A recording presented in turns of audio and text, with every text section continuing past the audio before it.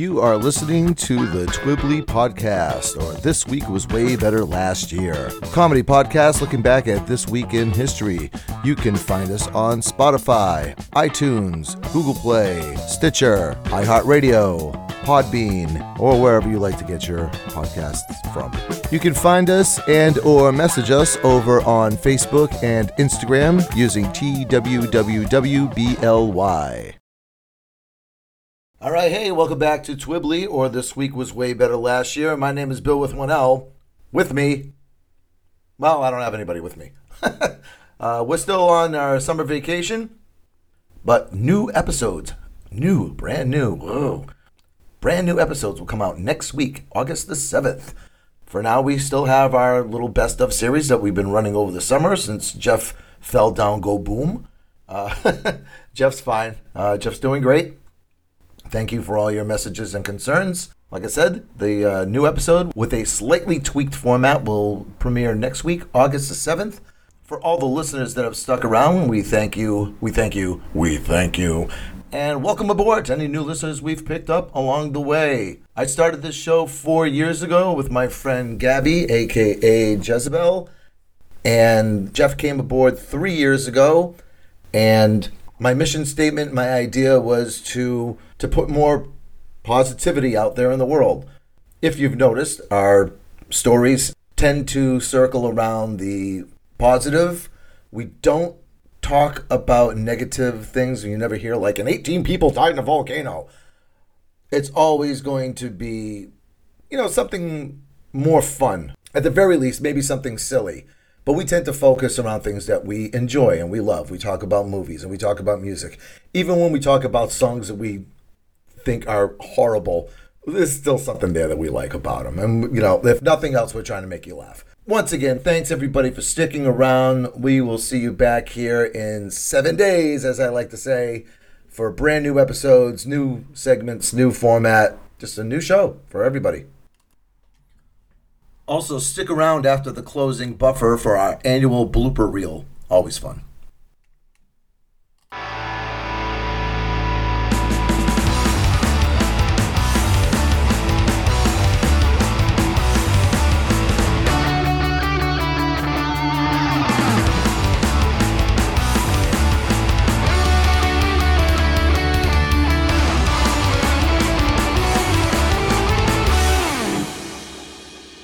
July 31st, 1976, the face that launched 1,000 conspiracy theories. NASA releases the famous Viking 1 photo showing the face on Mars, immediately launching speculation again that there is some long-lost civilization on the Red Planet, building on the original theory that Percival Lowell created because he mistranslated channels for canals or something in 1910.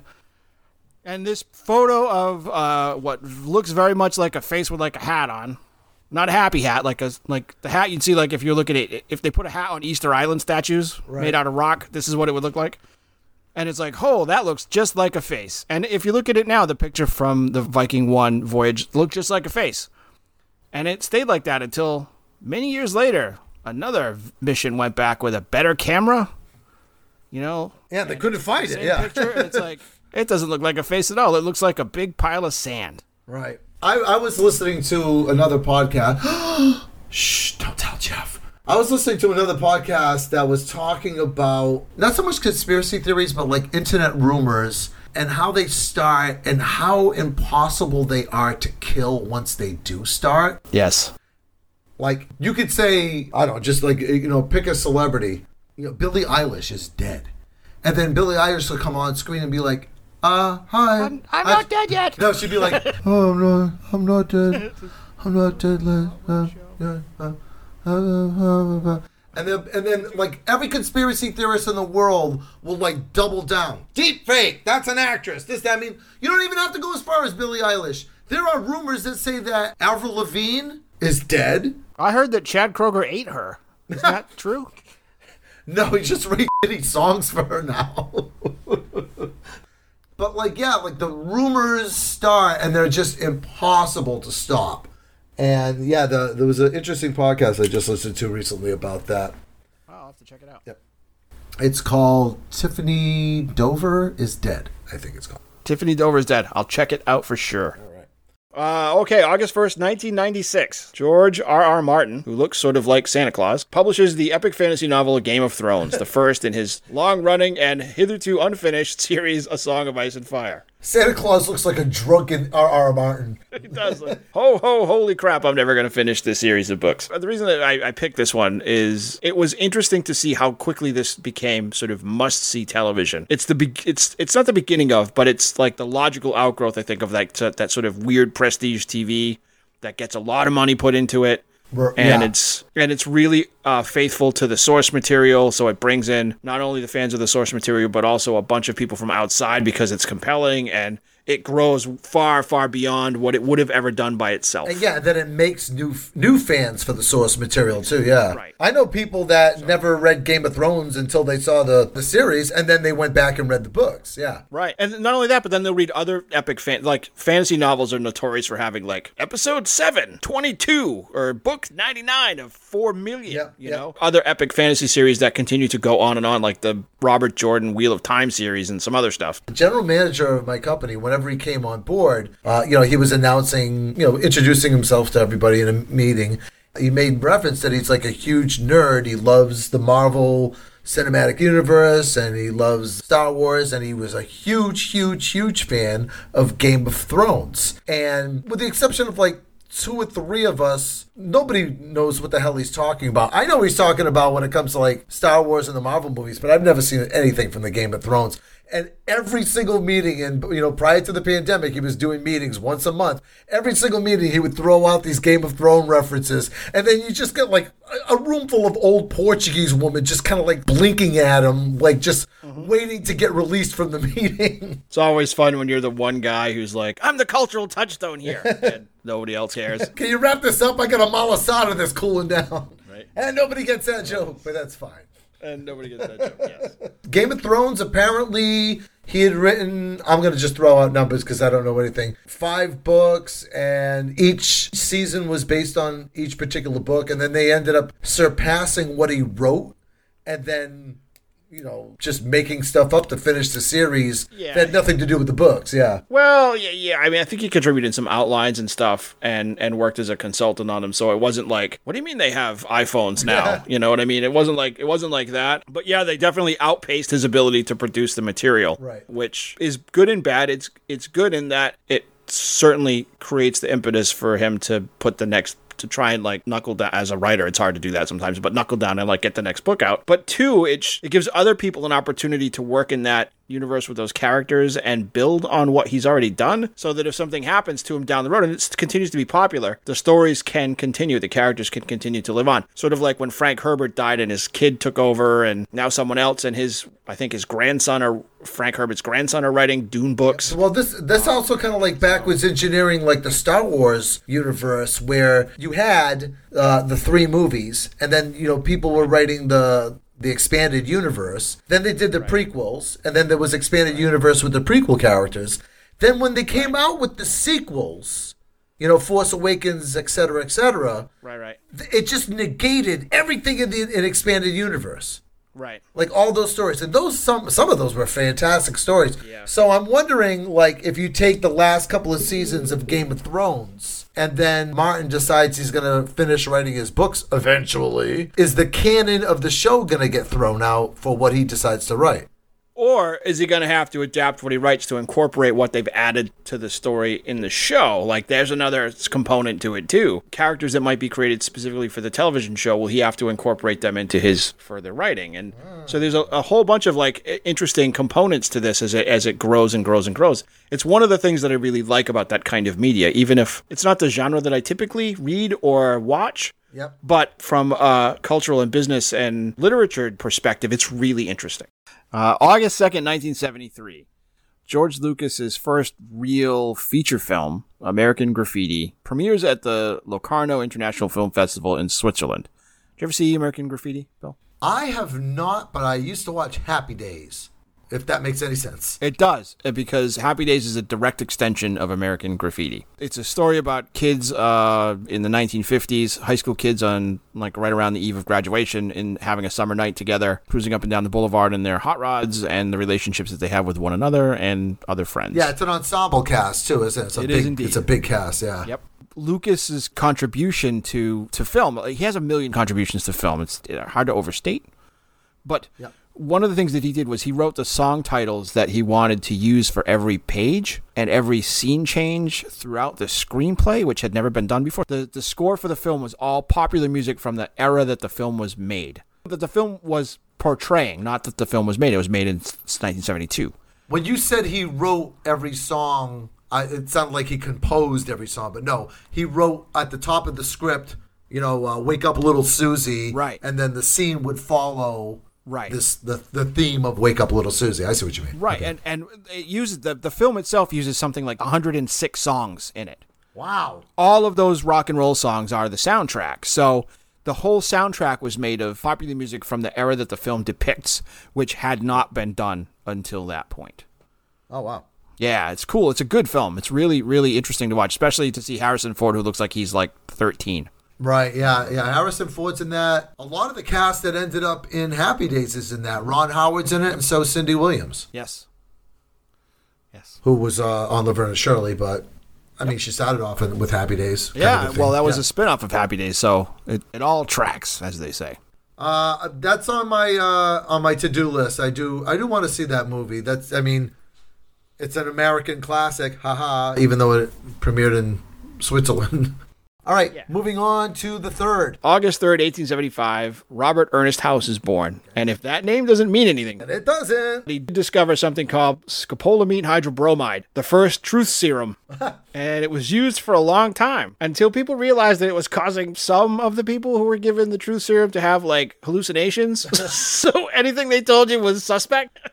It's a deeper truth. The deeper truth of what's really going on. It opens up your third eye. It's definitely like the Alex Jones quality truth serum. But the weird thing was that it was administered on little paper tablets with a picture of Mickey Mouse on them. I've never seen anything like that. That reminds me of that scene from, remember True Lies with Arnold Schwarzenegger and Jamie Lee Curtis? Yes. First I'm going to stab you in the neck. Then I'm going to break his neck. Then I'll kill you. Oh, and how are you going to do that? I picked the handcuffs. I love that. She's like, are they going to kill us? Yes, they're going to kill us. All right, what do we got for August the 4th? August of the 4th, 2006. Leave it to the Japanese in 2006 to create the world's longest hot dog. And how big... hot dog. Hold on. And how big was said hot dog? Said hot dog was 197 feet long in a bun. Jumping, Jesus Christ, on a pair of rubber crutches. And when the bun measured 198 feet. Of course it and didn't was fit. made, of course. And it was made by the Shizuoka meat producers of Shizuoka, Japan, and the All Japan Bread Association. Try and fit that on the back of a Little League jersey. I challenge you. That record only stood until 2011, though. Because another hot dog, measuring 669 feet, 3 times as long, almost 4 times as long, and weighing approximately 280 pounds. Oh, yes, I remember the great hot dog wars of the 2000s. Right. Who looked at the Japanese hot dog and said, 197 feet? Pshaw. Yeah, we could beat that. But I'm on it. 669 feet of hot dog. So, 2 hot dog stories. Yes. 1, whenever I go to any place that has like carnival style food, I always ask for the big ass pretzel by name. So I'll be like, yeah, can I get a Mountain Dew, popcorn, and a big ass pretzel? And usually they don't really give it a second thought. It just goes right over their head, right? This one time I asked for a hot dog and a big ass pretzel. And the woman goes, do you want a big ass hot dog too? And I'm like, whoa, you have big ass hot dogs? She goes, we sure do, right? So I think she was hitting on you, Bill. Yeah, well, it gets worse. So, so this, now it's... Hey, is that a big-ass cold sore you got there? You're going to need some big-ass lip balm. So anyway, this woman gives me my big-ass pretzel and then puts down in front of me a big-ass hot dog. Now, it is very easy and low-hanging fruit to make dick jokes out of hot dogs, okay? Right. But normally, in a perfect world, the length to girth ratio of a hot dog is cartoonish at best. Right. Not this one. This one just looked like a big old porn dong is what it looked like. The length to girth of this belonged in a sex education movie, really. Right? So she puts it down, and don't forget the color, right? So she puts this thing down in front of me, and I'm looking at it, I'm looking at her, I'm looking at it, I'm looking at her, and she's like, "What's the matter?" I go, I was brought up Catholic. I wasn't prepared for this. So I'm telling this story with my friends when I'm down in Florida. I was down in Universal Studios. And then come to find out, at Universal Studio in the City Walk area, they sell big-ass hot dogs. You've heard of, like, the footlongs, right? Yeah. This thing was 2 feet long, Jeff. A 2-foot-long hot dog. It was like $13. Wow. Did I get it? You bet your sweet ass I did. Ass. Yeah.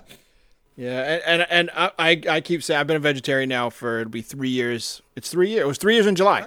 Oh, 3 years this July. Yeah, and I'm pretty sure that when I finally cave, because it's coming, can't maintain this lifestyle forever. You just can't. It's going to be a hot dog that I love. I love hot dogs. They have always been one of those weird comfort foody things that I've always loved. And the cheaper and shittier the hot dogs they are, the better. All right, so moving on to August the 5th. This must have been a sizzler. August the 5th, 1921, KDKA of Pittsburgh broadcasts the Pittsburgh Pirates beating the Philadelphia Phillies in the first baseball game broadcast over the radio. I wonder what those early broadcasts were like as people were trying to figure out how to do play-by-play for a game that moves as slow as baseball. Well, I mean, use your imagination on this too, because like prior to this, there was baseball. I mean, the baseball leagues have been around since before the 1900s. Yes, 1860s. Yeah, so like people must have just like read about it in the newspaper. Well, I know that when Ronald Reagan started his career in broadcasting, he would read out baseball. I'm saying this with air quotes. He'd read out the baseball game as if the game was going on, and all he was reading was like Smith pitched to home plate. Oh, And Jones went to first. And he'd go and be like, "Oh, it's a long hit from first, and he's on his way to first. He's rounding first, and rounding second." Meanwhile, this is all taking place in another town that he can't see. And he's doing it all based on text. did he make all the sound effects too? Like I could just picture like Ronald Reagan doing like Michael Winslow from Police Academy there. I think he had a record player that played crowd sounds, so he would make crowd sounds as if he was there. And I'm sure it wasn't hard for him to come up with let's see, I need something that sounds like a baseball being hit. And, oh, hey, that'll work. But imagine that, like, you're out there and this is the first time. You're like, it's not like they're going to play a game for you to practice. Right. Broadcasting what the game is like. So it's like, all right, he's on the mound. 30 seconds goes by. He winds up, and there's a pitch. Oh, it's a strike. Is it a strike? It's a strike, yep. 10 seconds later, the ball's back. He's throwing the ball back to the mound. And trying to make a game that moves as slow as baseball exciting on radio. It took time, must have taken a relatively short time, but time for people to get good at it. Yeah, because like baseball game is usually, I don't know how it was then, because now on television, there's so many commercials and they get a break for the commercials and all that. So a baseball game on television typically stretches out to like almost 3 hours. But I don't think it would be 3 hours if they're just trying to get a game done for the radio. But even then, it must have been like boring. When I was watching the Red Sox, if I couldn't be in front of the TV, if I was doing something in the yard or whatever, I used to love to listen to WEEI sports radio out of Boston, where Joe Castiglione would do the play-by-play. And he was super energetic, and his banter in between whatever the slow-ass events were during the game was always really good, and he knew a whole lot about each of the players and stuff, and it was really fun to listen to him, and he made the game come to life, sometimes even better than you could if you were watching it on TV. He was far more entertaining to listen to than it was to watch sometimes, and there would be days I'd put it on the TV but turn the volume off and let Joe Castiglione play. There was a little bit of a lag between what I'd hear on the radio and what I saw on TV. Yep. Didn't matter. But I sat down and I said to myself, I was like, maybe I should stop watching baseball. And I tried, and it's not for me. Somebody that's a listener of the show, my friend Taylor, goes on and on about my accent all the time. She's from Cincinnati. She thinks my accent is hilarious. Let me tell you something. Me watching that baseball game was like Taylor listening to this show because I could not stop laughing at their accent. As strong as my accent is, theirs was way worse. So depending on when you were watching it, it could have been like Dennis Eckersley or Jerry Remy or any of the recent be pulling names guys, out of your ass right now. I wouldn't. I am pulling them out of my ass, but like those were some of the guys that were doing the TV stuff when I was watching. The big ass sports announcers. All right, let's move on to August the 6th. August 6, 2018, Alex Jones is removed from YouTube and other internet resources because there's too many of them to list. It's a conspiracy is what it is. And agree with the idea of deplatforming somebody or not, it sort of forced him out of the position of being somebody who had more influence in particular political circles than he has now. I don't know if it's a good idea to sort of have the marketplace to silence voices like that or not. I've given it thought and I can make arguments either way, so I don't have a firm position. And I feel bad that the guy's sort of wackadoo crazy ass lifestyle is supported by a show that he begs people to buy gold and survival food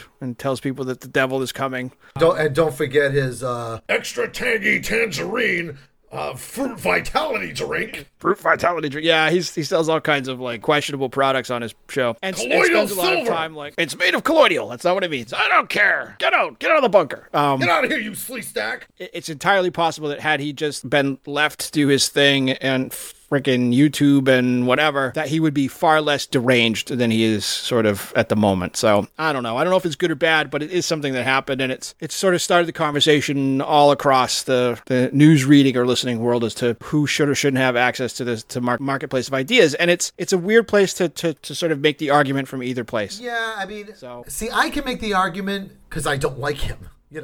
Actually, I think the guy's hilarious, and I actually used to listen to his show. I couldn't do all 3 hours, but I used to listen to his show because I thought he was hilarious. Because to me, it was like performance art. It's like you can't possibly think this is serious, At the same time, but the simple fact of the matter is, we are being hosted by Pinecast, okay? And Pinecast has a set of rules. Now, you come over my house, I have a set of rules. You're not allowed to play the Beastie Boys in my house, okay? Now, you come over my house and you stop playing, Paul's Boutique. You're like, hey, ladies. I'm like, all right, Jeff, you gotta go. And Alex Jones played a lot of Beastie Boys, figuratively speaking. In a lot of people's houses. And I understand that. And I do understand the market. These are private companies and into marketing. It's a much more complicated issue than like prior restraint or published speech like in a government newspaper or whatever, and there's a lot of facets to it. Again, I don't have a dog in the fight. It's too complicated for me to comprehend, and I can see the other sides of the argument. I just think that what's the best disinfectant? Drinking bleach? No, that was former guy. It's sunlight, right? Is being able to illuminate what it is that you think smells bad, or that's how you find where the infection is, right? So I certainly did a number on my DVD covers. Yeah, if you leave something in the sunlight, it will be disinfected, and when you push it underground into other places that are like, there's a whole underground ecosystem of things that are sort of like YouTube and Twitter, but aren't, and they're not as popular, and they have a super rarefied, condensed, like dark matter version of the weirdest parts of humanity. They're like the people that really believe that the sleeve stacks are out there. They are. And it's like this tiny, weird-ass echo chamber, and that's kind of where he is now. My favorite part about Alex Jones was his wife was divorcing him, and in the custody battle, she was like playing clips of his show showing what a, maniac this guy is. And he's like, it's a character. I'm not really like that. I'm not really like that. It's a conspiracy against me. I'm not really like that. Yeah, he's, I believe the phrase that my dad used to use, I'm going to just put this out there, is nuttier than chipmunk droppings. Modern day colloquialism, your friend Bill likes to say, cuckoo bananas. The worst song ever. All right, Jeff, my pick this week for the worst song ever. I don't know if it's the song that I don't like or it's the people that like the song that I don't like, because I think that's the case. Maybe. Yeah, the song that I'm going with here is a song called Tub Thumping, or more colloquially known as I Get Knocked Down, by the band Chubbawamba. Yeah, I love that song. I do. I legit love that whole record. I think I have it still. Really? On CD. Up until this morning, I knew 3 things about Chubbawamba. I knew which were Tub Thumping, And the other two things that I knew about them were Jack and shit.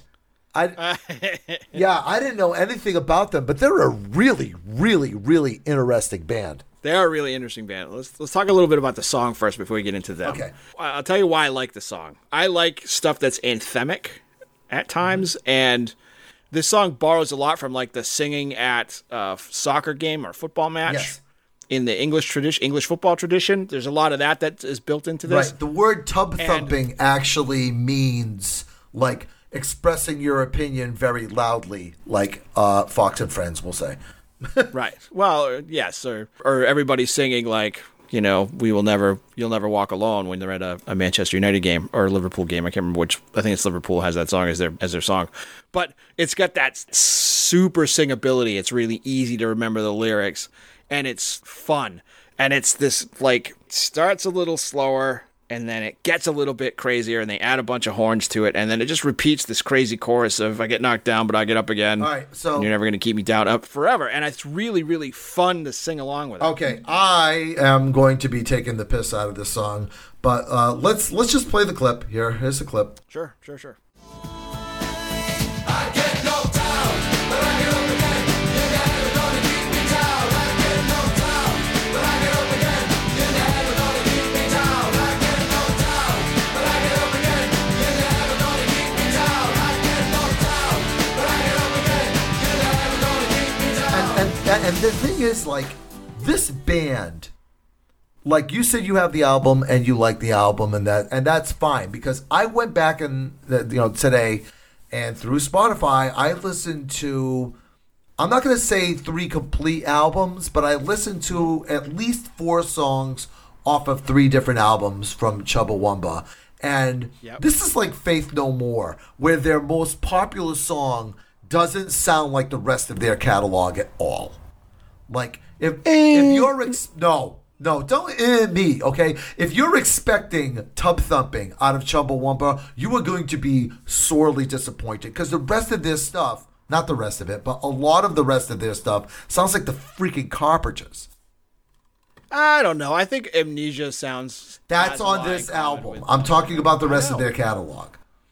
The rest of it, I mean, yeah, they knew they were making a commercial record when they made this one. This is the only one that has commercial hits on it, so I'm not surprised. Right. Yeah, this album has a lot of like almost like dance tracks to it. Yeah. Yeah, they're totally like a weird like pubby dancey pop band on and that album. They fall into that. That's the thing, is their genres jump around so much from album to album. They were around for like 30 years. Yeah, they played for a long time. And the genres jump around so much from album to album. It's hard to say I like Chumbawamba, because what are they? They don't have like a cohesive line that draws to everything that they do, except for their attitude. Well, I think that their attitude and their politics comes across in a lot of their other music too. Again, we're not talking about their career as a whole. We're talking about the song Tub Thumping.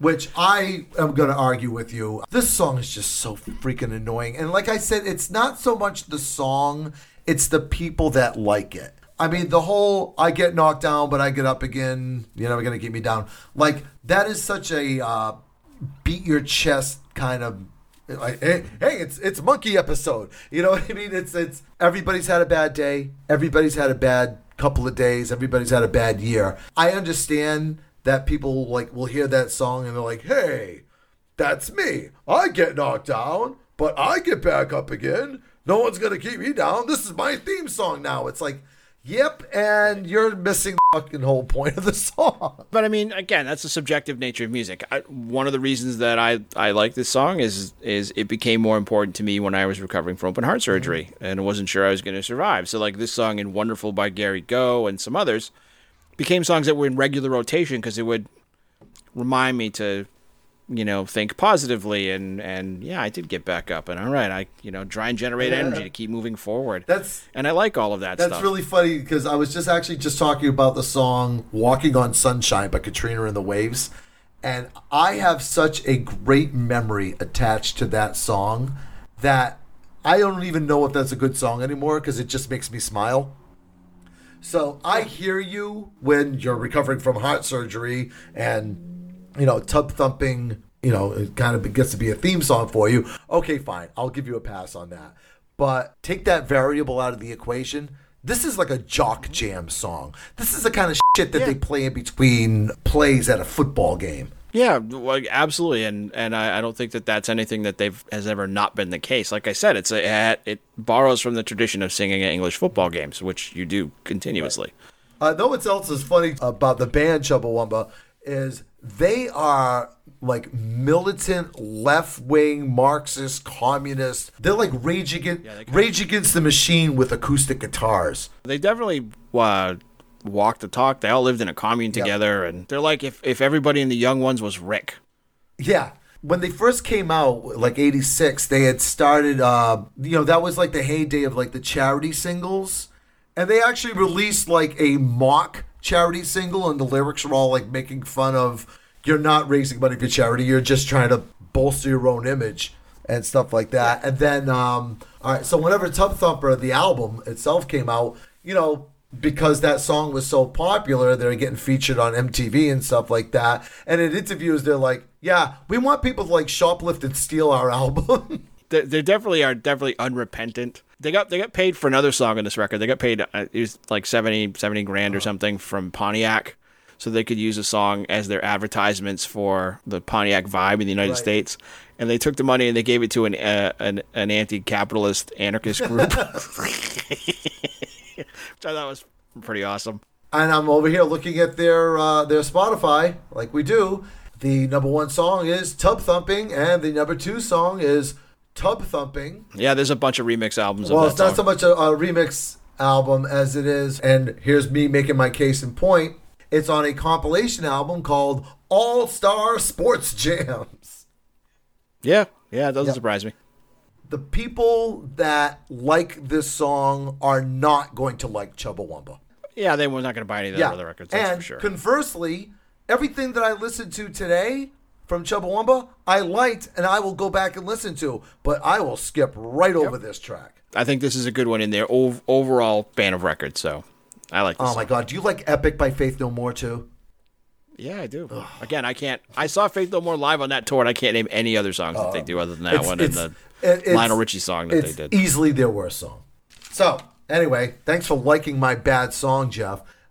That's all. At least I could do. All right. Yes. But that's going to wrap up the show. We'll see you back here in 7 days. We're going to be pissing the night away. Say goodnight, Jeff. Good night, Jeff. Bye, everybody. Bye, guys. Hey, thanks for listening to Twibbly, or This Week Was Way Better Last Year. Special thanks to James Coster for our theme music. You can find us and message us on Instagram and Facebook using TWWWBLY. Don't forget to tell all your friends about our podcast. Tell them it's like Shark Week, but like more weeks and less sharks.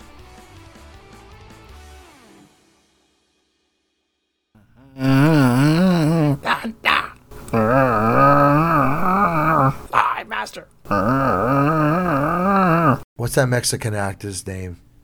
Danny Terrio? Not Danny Terrio. There's no way you didn't hear that one. I did. It sounded like somebody having a trombone solo outside your house. Jesus. She is best known for her role as the Wicked Witch of the West in the 1932 production of Oh my God, you can't remember. You're such a ding-a-ling. I know. Wizard of Oz, Jeff. The Wizard of Oz, yes. All those coughs are going to be fun to edit out. Sorry, man. I'm going to leave them all in. Okay, there you go. It's the tuberculosis hour with Jeff and Bill. Ah, okay. Hold on, let me say that again because a dirigible just went by. So, I almost said October. February the 9th. There's a prestige amount of like going hold that. on, stop playing talking. It. Okay. Stop talking. Sorry. Stop Sorry, talking. I didn't know. And McDonald's has this. Hold on, let me get the laugh out. And wrapping up the birthdays. What year was this asshole born? 1989. Yeah, their last album came out in 2012. They've been gone for a long time. Good. I knew you were going to say that. I'm going to cut that out and stick it somewhere. I'm gonna cut that out and sing it like at the end of the show, or put in the bloopers, whatever it was.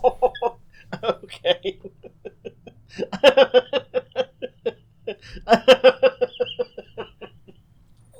All right, pull yourself together.